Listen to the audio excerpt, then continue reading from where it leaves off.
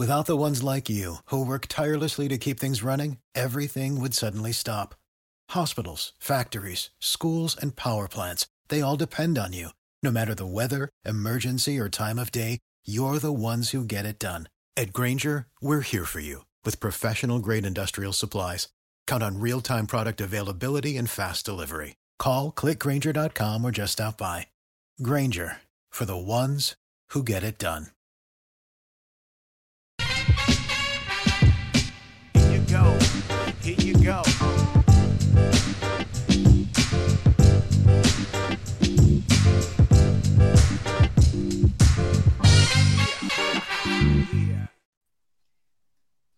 I want to talk about something that's going on in baseball right now that is worthy of its own show. And I appreciate that you're with me today. The concept is, what's fair and equitable when teams have the ability to outspend other teams? We have spent plenty of time discussing salary caps. Teams that have more money to spend means they have more mistakes they can make. They can cover up their mistakes without a problem and still not satisfy their fan base because they're not winning World Series. They're not making the playoffs every single year. They have off years. Their window is being wasted. People in small revenue, small payroll teams, I don't call it small market or large market. There's high revenue and low revenue. There are high payroll and low payroll teams. It is clear to me that the industry this century has changed. Back in my day, this isn't that long ago. We're talking about the year 2000, Y2K. We were beginning to see analytics matter. Teams trying to get any sort of advantage they could in order to help them win incremental games. Hours of conversations with other GMs and other team presidents about things that we could do that would give us an advantage, because contrary to what some of you may think, all that really mattered and all that really matters is winning in money. How do we win the most games spending the least amount of money? Signing Ohtani is not an efficient way to win. Signing Aaron Judge back is not the right way for the Yankees to get better. They stay the same. It just costs more. What kind of business does that? Hey, we're going to have the same product. We're going to have the same everything. It's just going to cost us more. So our profits are going to decline. You'd be fired. You'd be out of business. It's asinine when I even think about it on this show. Right now, I'm laughing, Coca. Find me another industry where you're looking to spend more money on the product and not be able to charge more for that same product. So baseball, like other sports, like every other business, spends its time figuring out ways to get better, as in make more money, get more wins. It's the same thing as an airline company, a rental car company, the corner grocery store. How do we stack our shelves, fill our shelves? There's a whole business that does this. I just bit my tongue saying business, and it came out terribly, Coca. 4869.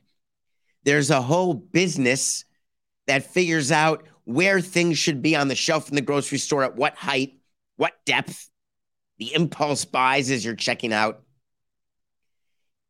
Because you spend more money and it doesn't cost them more money. Brilliant. So what do baseball teams do? They spend their time and resources, intellectual capital. I always like that word. Give me your intellectual capital, meaning make me smarter, do something that we're not doing, find a roadmap for a road that no one is traveling, and I want to get on that road and let's see if it works. What teams started to do in baseball as early as 2000, if not earlier, and now it has become even more pronounced, is that they recognize that just signing free agents doesn't win rings. They recognize that the smartest thing to do is to bring in a group of players and surround them with as many resources as possible so that they can maximize their ability on the field so you can maximize your wins. This goes back in the NBA when the Orlando Magic hired a free throw shooting coach for Shaq, and people were aghast. And I remember well the response, which was, we're paying this guy blank $1 million. We're not going to spend 30 grand so we can deal with Hack-a-Shaq? That's absurd. It's stepping over dollars to pick up pennies.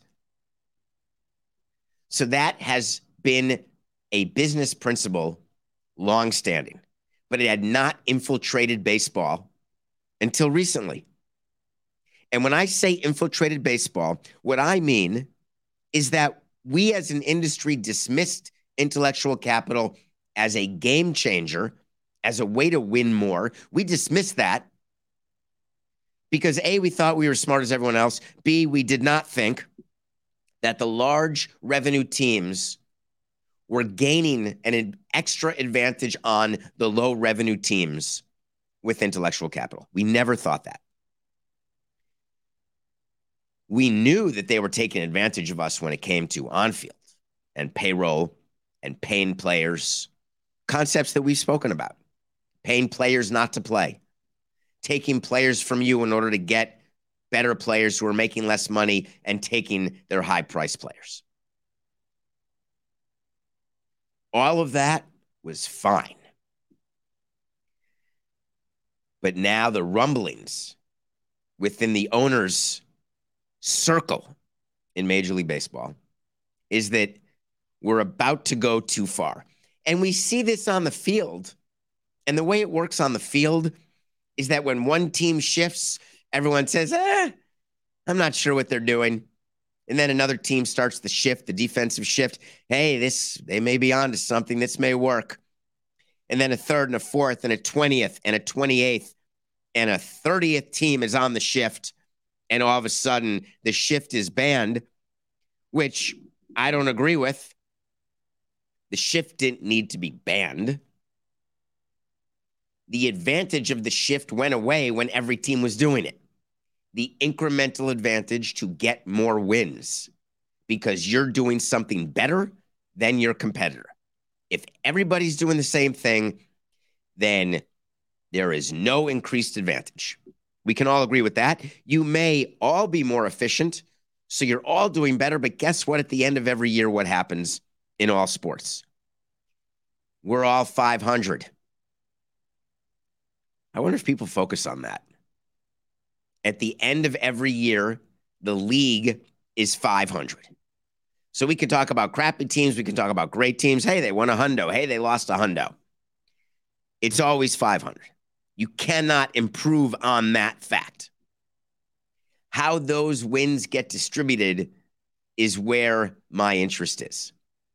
So baseball, everyone was quiet, everyone was good, and now the commissioner, Rob Manfred, at an owners meeting back in June, spoke a little bit about the possibility, the nugget, a little kernel, a little trial balloon, that we are going to cap off-field spending. Holy Christ. This is the biggest news to come out of baseball. You can talk about the rule changes all you want. You can talk about Ohtani's free agency. If Major League Baseball decides to cap off-field spending in technology or anywhere else, this will have the largest impact in lessening the gap between the haves and the have-nots. It's a larger impact than a salary cap in baseball. I want you to marinate with that for 1 second. A salary cap in baseball would not level the playing field in the same way that capping teams' off-field spending would. Did you marinate? Because I'm still marinating. I'm still thinking about it. What a dream. Here's the scenario. There are teams out there, huge. This is how it was 20 years ago. We would look and we'd get a report. Baseball would send us a report with the size of every team's staff. We'd see teams with big analytics departments, teams with big pro scouting departments, teams with a bunch of coaches in their clubhouse, but there was a limit. You can only dress 5 coaches during the course of a game in the dugout. But hey, we'll have an assistant hitting coach back in the cage. I don't want to spend money on an assistant hitting coach. It's ridiculous. Uh-oh. Every team has an assistant hitting coach. We got to hire an assistant hitting coach. MLB says, fine, they can be in uniform. You got a pitching coach, a bullpen coach, a bullpen coordinator, a catching coach in the bullpen, an assistant pitching coach, a pitching guru, a chief pitching officer. These guys have 49 pro scouts.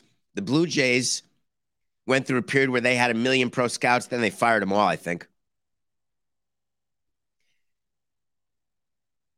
If a team left to its own devices thinks that they're gaining incremental leverage over you by bringing in people or helping the players in a certain way or helping them understand what their players are doing, what opposing players are doing, there is no end.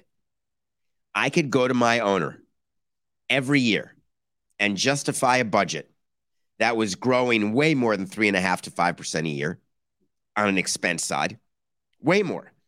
And I would say the reason we need this extra money is very clear. We have to keep up with the Joneses. That was my pitch. It's such a crappy pitch. It's like going into credit card debt because you don't want to look like the poorest person on your block, or you don't want to drive a Honda Accord on the carpool line, so you lease a car you can't afford. Hey, we got to make sure that we are looking good. I don't want my kid getting into a Kia when every other kid is getting into a Mercedes. There's a lot of that happens in baseball. A lot of, hey, look what they're doing. I don't want to do it. Don't make me do it, please. And then before you know it, you're doing it. And then you send to baseball your expenses, your financials for the year, and they look at the category. There are plenty of times when we would try to hide what we were spending or what we weren't spending. We always had to explain that our revenue sharing dollars were being used to help the major league product. That's a rule in the CBA. But we would spend hours going over other teams, measuring their staff, looking at what they're paying their people. How can we expect to keep the scout in Mississippi for 10 grand when 20 teams are paying their Mississippi scout 35 grand? I guess we have to offer 35 grand. And that may sound like nothing to you. You may say, it's 15 grand. What's the big deal?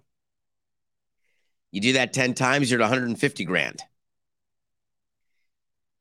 Have you ever done a project, a construction project? You don't want overruns, so you say no to everything until one person says something. You say yes to it. All right, we'll add that. We'll change that. No problem. Before you know it, you're $10 million over budget. Have you done that when you're redoing your bathroom? Oh, no, we picked the tile. All right, let's change the tile. I need a Toto toilet. I want my bum to be warm. And all of a sudden, you're over budget. That's how it works when you're putting your baseball team together. One more guy, one more thing, one more expense. It's all for the purpose. I can hide it. It's all for the purpose of winning. Give me the money. That's what you say to the owner. What the commissioner does, and he's got a stack of people, very big business actually. One of the main things they do, in addition to building revenue, which is what Noah Garden does, one of the main things they do is save owners from themselves, which is absurd. And it ended up in collusion once upon a time. But saving owners from themselves can take on different forms. One form is you're at an owners meeting and they put up a slide of 35-year-old pitchers signed for 4 years or more will return a negative WAR and you will end up losing X cents on the dollar. So don't do that. That's subtle because you're dealing with a union. Despite recent lawsuits or protestations, there are no unions for your off-field personnel. So it has not yet happened that a slide would be shown saying, hey, you only need 10 pro scouts, not 20. You should have 20 people in analytics, not 50. Baseball's never done it. And they're starting now. It was a little trial balloon that was supposed to be a throwaway comment about what it would mean to cap teams' off-field spending. Let me assure you that that's where we're headed. Who's going to vote against it? Dodgers? Yankees? Red Sox? The Rays? What issue would have the Rays and the Dodgers on the same side? An issue that is based on intellect, not finance. The Rays don't want to be told ever that they can't do something that they believe is something that will be advantageous to them. On the other hand, they can't compete with the Dodgers, who steal Andrew Friedman from the Rays, pay him $10 million a year, and give him a budget that enables him to basically have carte blanche to build whatever infrastructure he wants, all in the name of team improvement. So baseball getting involved has a chance to be epic. So the question is, where do I stand? I have always been in favor of the market.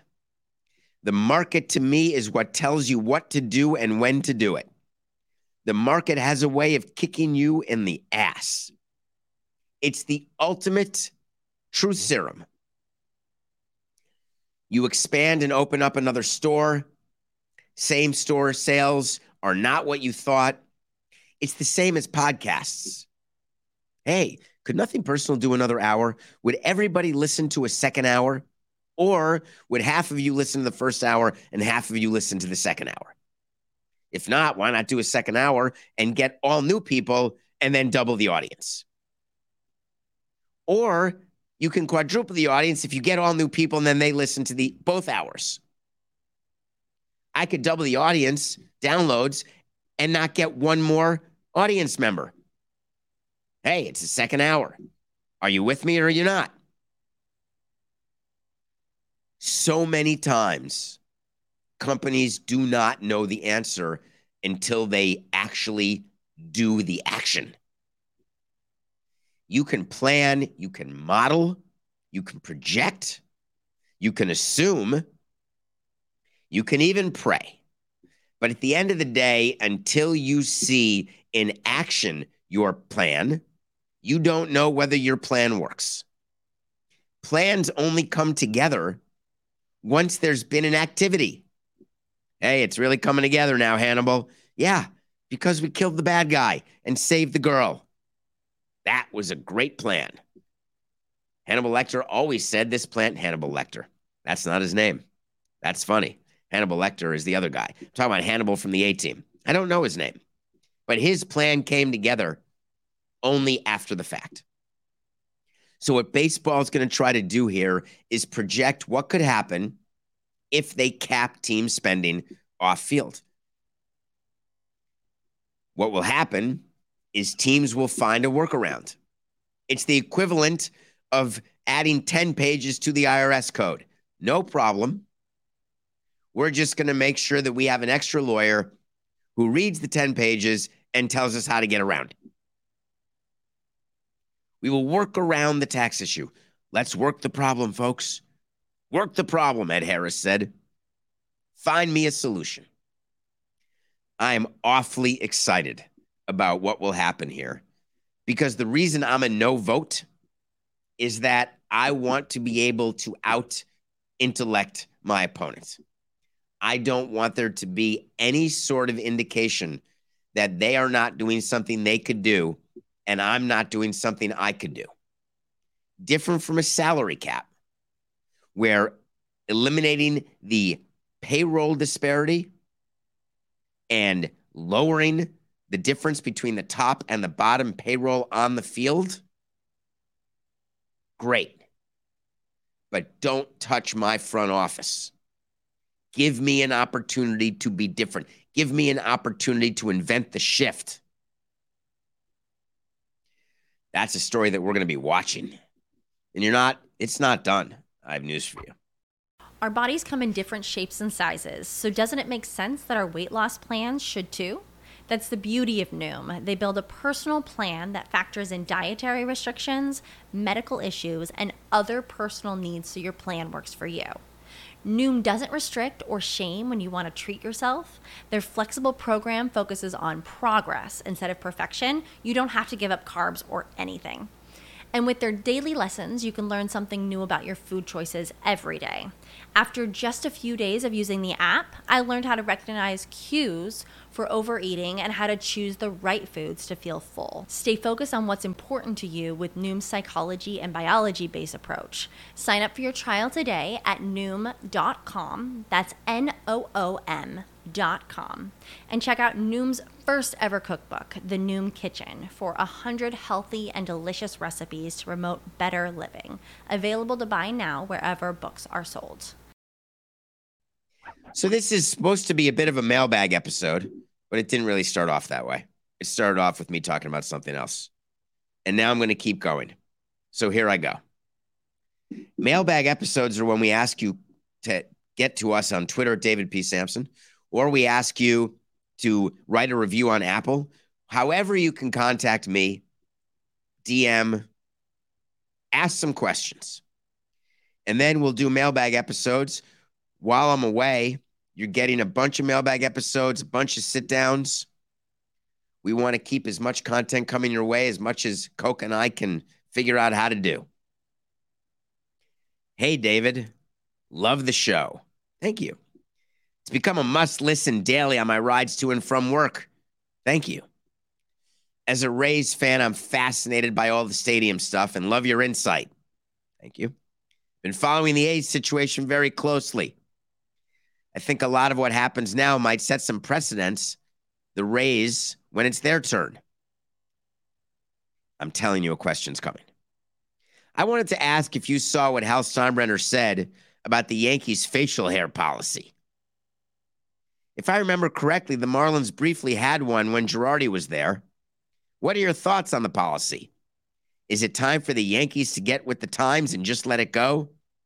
I think they have bigger problems to worry about than beards. Well, I don't think anyone's actually asked this of me before, Coca. Here's a little known fact. The Marlins, under Jeffrey Loria, had a facial hair policy every single year for 18 years, except we didn't. It was a facial hair policy where it was not necessarily enforced, or if a player went to the owner and said, hey, I want a beard. All right. Hey, I need a mustache. All right. You better be good. We traded for a guy, Andrew Casher, shave the beard. My God, he stinks. Let him grow the beard back. Giancarlo Stanton was awfully funny. He always had what's the thing where you have hair under your chin? Not under your chin, under your lip. He said, I keep that every single time. Oh, a soul patch. Thank you, Coca. I don't know if he still has one, but he loved having it with the Marlins because his view was you change the policy, you have the policy, you make exceptions to the policy, screw it. This is what I like. This is what I'm going to have. The Yankees still have the facial hair policy. It started under George Steinbrenner. It's the same reason why Pete Rose is not in the Hall of Fame, because Bud Selig would not reinstate him when Bart Giamatti, who kicked him out of the game, died tragically, and Selig did not want to do anything to upset the dead Giamatti. Rob Manfred doesn't want to do anything to upset Selig, who's not dead. And so it just goes on. That's the Yankee facial hair policy. It started with George Steinbrenner. George Steinbrenner's done. Now it's Hal Steinbrenner, and they have continued it. I have never understood a facial hair policy. It doesn't look more professional. It doesn't help your players play better, play worse. It does none of that. The Yankees, for whatever reason, felt that having them clean, it was the New York way. It's like wearing your uniform. You must wear your uniform. And there were managers who did not want to wear the uniform. They wanted to wear jackets. And our owner would get very upset. Not allowed. I want to see you in the full uniform. Joe Girardi, when he came to manage, was just an example of our affection toward anything Yankee, which is not surprising because if you read our owner's book called From the Front Row, stories about art, stories about baseball, it's a book worth reading. Amazing stories that Jeffrey Loria has. And I understand that my credibility in this area may be diminished, but it really is fascinating to see what he did in the business world, in the art world before baseball, and how he puts them together. But one of the truths of him is that he went with his father to a Yankee game as his first game. He was there for the Don Larson perfect game during the World Series. He was Yankees. And so when he bought a team, he wanted to have the Yankees as a part of his team. That's why we signed Graham Lloyd. It's why we traded for Hideki Irabu. It's why we did so many things we did. There's a Yankee connection. And I'm not critical of that fact at all, actually. It's the opposite. For an owner to have the Yankees as their standard, that's a damn good standard. The difference is, in our market, we couldn't really be the Yankees. We could not sustain a payroll the way the Yankees did because we didn't have the revenue the way the Yankees did. And there's nothing to apologize about that. That's the facts of life, Lisa, Nancy Joe. Those are the facts, Kim Fields. So instead, we go the other way. Can't sign the players except the bad ones. Let's go ahead and do the policy. I don't think the Yankees are going to get rid of it because Hal Steinbrenner will not do that. He will not do that to his father. It's a good question. There's some weird policies out there. Do you know we have side note, Coca, totally side note. There's team rules, and during spring training, each player has to sign a copy of the team rules. And we used to only do it in English, and yet there are players who don't read English. And so then when they didn't follow the team rules, we'd say, hey, did you know this was a rule? No, I had no idea. Oh, that's right. So then we started doing it in English and in Spanish. And then players still wouldn't follow the rules. Hey, did you know that was a rule? No, didn't read it. But you signed it. You promised that you would follow the rules, that you'd be on time. You'd adhere to the curfew on the road. Give me a break. I don't have the first idea why that came into my mind. What teams had team rules? Oh, got it. Each team has this set of rules, some of which are strange. The facial hair policy is a team rule that we had, not the strangest team rule I've come across. There are team rules about community appearances, not that strange. There's team rules about what they're supposed to dress on the road, You have to wear pants. You can wear jeans, but no corduroys. You can wear dress pants, but no jeans. You have to wear a button-down shirt. You have to wear a collared shirt, but it can be a polo shirt. It's Florida. It's HOTTT. We don't want to see any leg. And baseball teams go from a team bus to a private plane to a team bus right up to their room. It's absurd.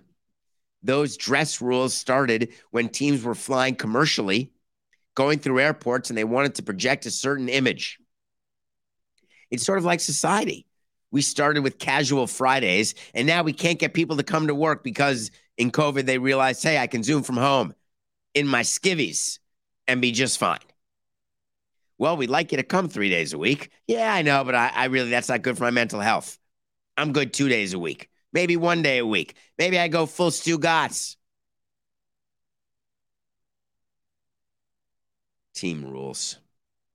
We never got people. We were able to fine. This is in the collective bargaining agreement, actually, Matt. You can fine players for violating your team rules. Huge amounts of money. I think the maximum fine is $500. It's really impactful. What a joke. Hi, David. Love the show. Thank you. Do rain delays or extra innings represent opportunities for extra revenue for MLB teams? During rain delays, ad blocks continue to run on team radio networks. Do advertisers have to pay for the extra ads during the delays? Have you noticed during delays, there's more questions here, but have you noticed during delays, if it's going to be a long delay, the network actually goes out of the programming? Because the answer is you don't have the advertisers. You don't want to give free advertising to companies. You can't. We used to, during rain delays in Montreal and in Florida, when we had our own radio network and we were not getting the money for radio that teams used to get, it used to be that radio was a real source of revenue for a team. Little known fact here, Normie. There were teams getting millions of dollars of rights fees from a terrestrial radio station to have games on their radio station. I walked into Montreal, into Miami saying, hey, pay me my money. Let's go. They're like, we'll give you the time on the station, but there's no way we're giving you more. I'm not going to give you an MG, a minimum guarantee. Go sell it. Good luck. And eventually teams said, you know what? This is bad. We got to do it ourselves. It's exactly what's happening in TV. Hey, we can't get the cable deal anymore with the regional sports network. No problem. We'll do it ourselves. Uh-oh. We're not making the money we thought we'd make. It was a small deal for radio. It's a really big deal for TV. When you lose a revenue stream that you had, that's a problem. So when we had our own network and a rain delay would come, and in Miami from 2002 to 2011, there were rain delays every month. It just rained every day. So we would have rain delay programming, and there would be executives who we would tell in advance, hey, you're on call today. Hey, you're going to the radio booth now. Hey, you're going to work with Dave Van Horn and Glenn Geffner. You're going to sit there and you're going to talk because we don't have any commercials to go to, and we're hoping people are listening. So rain delay revenue is not a thing. Extra innings is all about the make good. Extra innings are not guaranteed. So the way you sell behind plate signage is by half inning. People buy the top of the first, bottom of the first, et cetera, et cetera, et cetera. In between innings, you charge the most you can for the bottom of the ninth at home. The problem with the bottom of the ninth at home is that you play 81 home games. Let's say you're a 500 team, 41 times. Let's say you're 500 home and on the road. That means you're 41 and 40 at home. That means 41 times there was no bottom of the ninth. Therefore, in theory, the bottom of the ninth should cost half as much as the middle of the fifth, which is guaranteed to always happen. My view is that it may not happen as often, but when it does, you're guaranteed the highlight exposure. And it was all about impressions. Who's seen the signage behind the plate? So what we did is we used extra innings as a carrot to improve and increase the price for the bottom of the ninth. Because I could not successfully get people to fully understand how exciting the bottom of the ninth was, because they would go in their minds to say, hey, if I'm in the sixth inning, I'm guaranteed 160. I'm guaranteed the full 81 sixth home games. If I'm in the bottom of the ninth, I probably only get half of that. Sometimes worse, sometimes more. Extra innings is even less frequent than that. So you reserve it for the bottom of the ninth client, or in the alternative, you do it as a make good for any other issue that any of your corporate sponsors are having.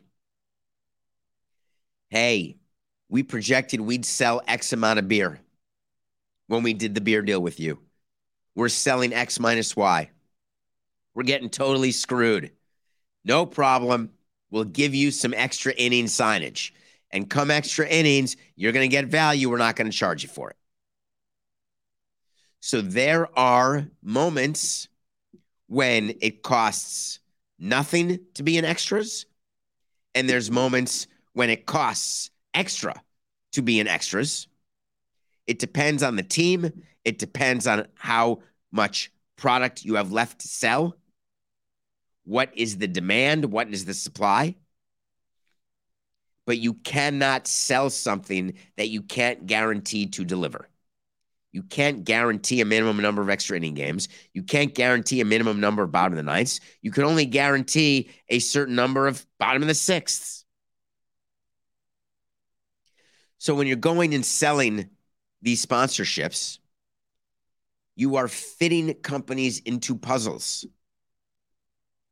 You take all of your inventory, which is all of your signage, outfield wall signage, first and third base signage, behind the plate signage, permanent signage in the ballpark, digital signage called ribbon boards, and you make a big chart.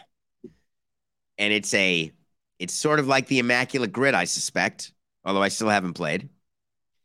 You put 1 through 9 down on the horizontal axis. On the vertical axis, you put every single place where you can sell something. Then you add it up and you say, this is what happens if we sell out. We expect to be at 80% capacity. We expect to be 5% deadbeats, meaning we're budgeting in that 5% of the companies will not pay their sponsorship bill when it's due. And then you come up with a number, and that goes into your revenue number, which you use to calculate what your expenses can be, which really is another way of saying we're calculating what our payroll would be. Is that clear? Long question longer. During rain delays, I'm referring to ad blocks that run when radio announcers are killing time. And when, as the Royals radio network does, their announcers interview other broadcasters, team officials, or former players. Wait, I totally answered that within the confines of the question that was asked prior to that. You didn't have to make your long question longer. Todd, I hope I took care of that for you. All right, that is today's mailbag. I promise you that we will be back with more, maybe even tomorrow. It's just business. This is nothing personal.